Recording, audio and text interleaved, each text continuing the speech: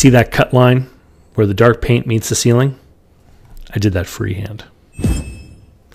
Hey there, everyone. It's David Barnett from davidcbarnett.com, the blog site, YouTube channel, iTunes, SoundCloud, Google Play podcast, where I talk about buying, selling, financing, and managing small and medium-sized businesses. This week, 2 for 1. I've got 2 questions from Eric, and I've decided to wrap them all up into one video just so it would be more fun. All right, so the first question is, what signs can you look for in a company that tell you they no longer can sustain themselves financially? And when I first read the question, I was thinking about looking at financial statements and things that I look for that show me that a business is in trouble.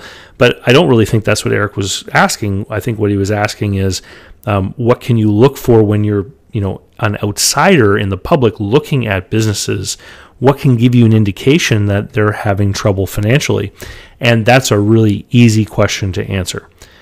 Deferred maintenance. So if you go into a restaurant, you go in the bathroom and, things like light bulbs are broken or the toilet paper dispenser is broken and you go back a week later and it's still broken, right? That's a clear sign that there's something wrong, because the easiest thing for someone to save money on is just to not do the things they need to do to prepare things. And past guest that I've had on here, Rick Nicholson, who is a restaurant expert, has said this is one of the things he looks for when he's, out and about visiting other restaurants, is he looks for light bulbs that are burned out, things like paper towel dispensers that are broken, that don't get repaired.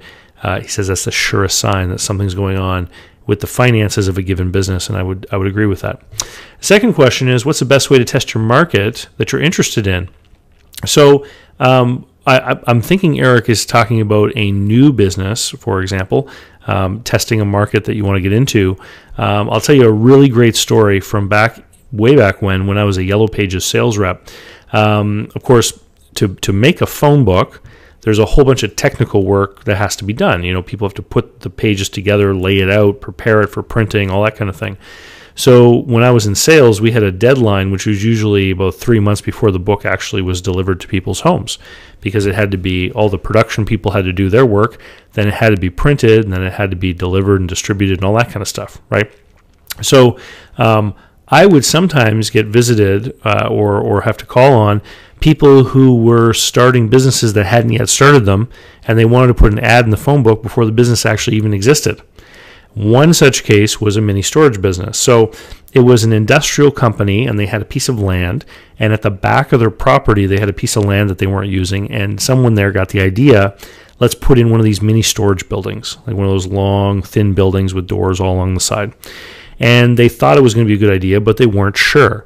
So the city that they were in, the phone book came out in August, and what they did is they met with me in the winter, they bought an ad, they got a phone line set up, and they began preparations to build this thing in October. So why? Why were they doing that? Well, because if nobody called them in August and September, they weren't going to build it, right? So they got their building permits and they got their contractors lined up and everything with the idea that if the phone didn't ring, then they weren't going to go ahead and build it. And so they would end up testing the theory of whether or not it would be good business after having only spent money on an ad and a phone line, right?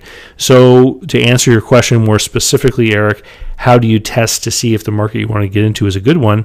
Try to make a sale. It's as simple as that. If you can't sell it, if nobody wants to buy it, then there's no market for it. And even if you have to get into the market and find a supplier who would be a competitor of yours and resell their product for a while just to see what's going on or build a business for yourself before you invest in the capability of manufacturing or delivering the service yourself, it might make sense to do that, to see if there's enough people out there who want to buy it. Anyway, that was a 2 for 1. We'll see you guys next week. If you haven't already, go over to davidcbarnett.com. It's my blog site with hundreds of videos, access to my online training courses, and most importantly, you can sign up for the email list, because the videos come out once a week, the podcast audio goes out once a week, but typically every day I send something interesting to the people on my list. And with that, we'll say see you later. Bye.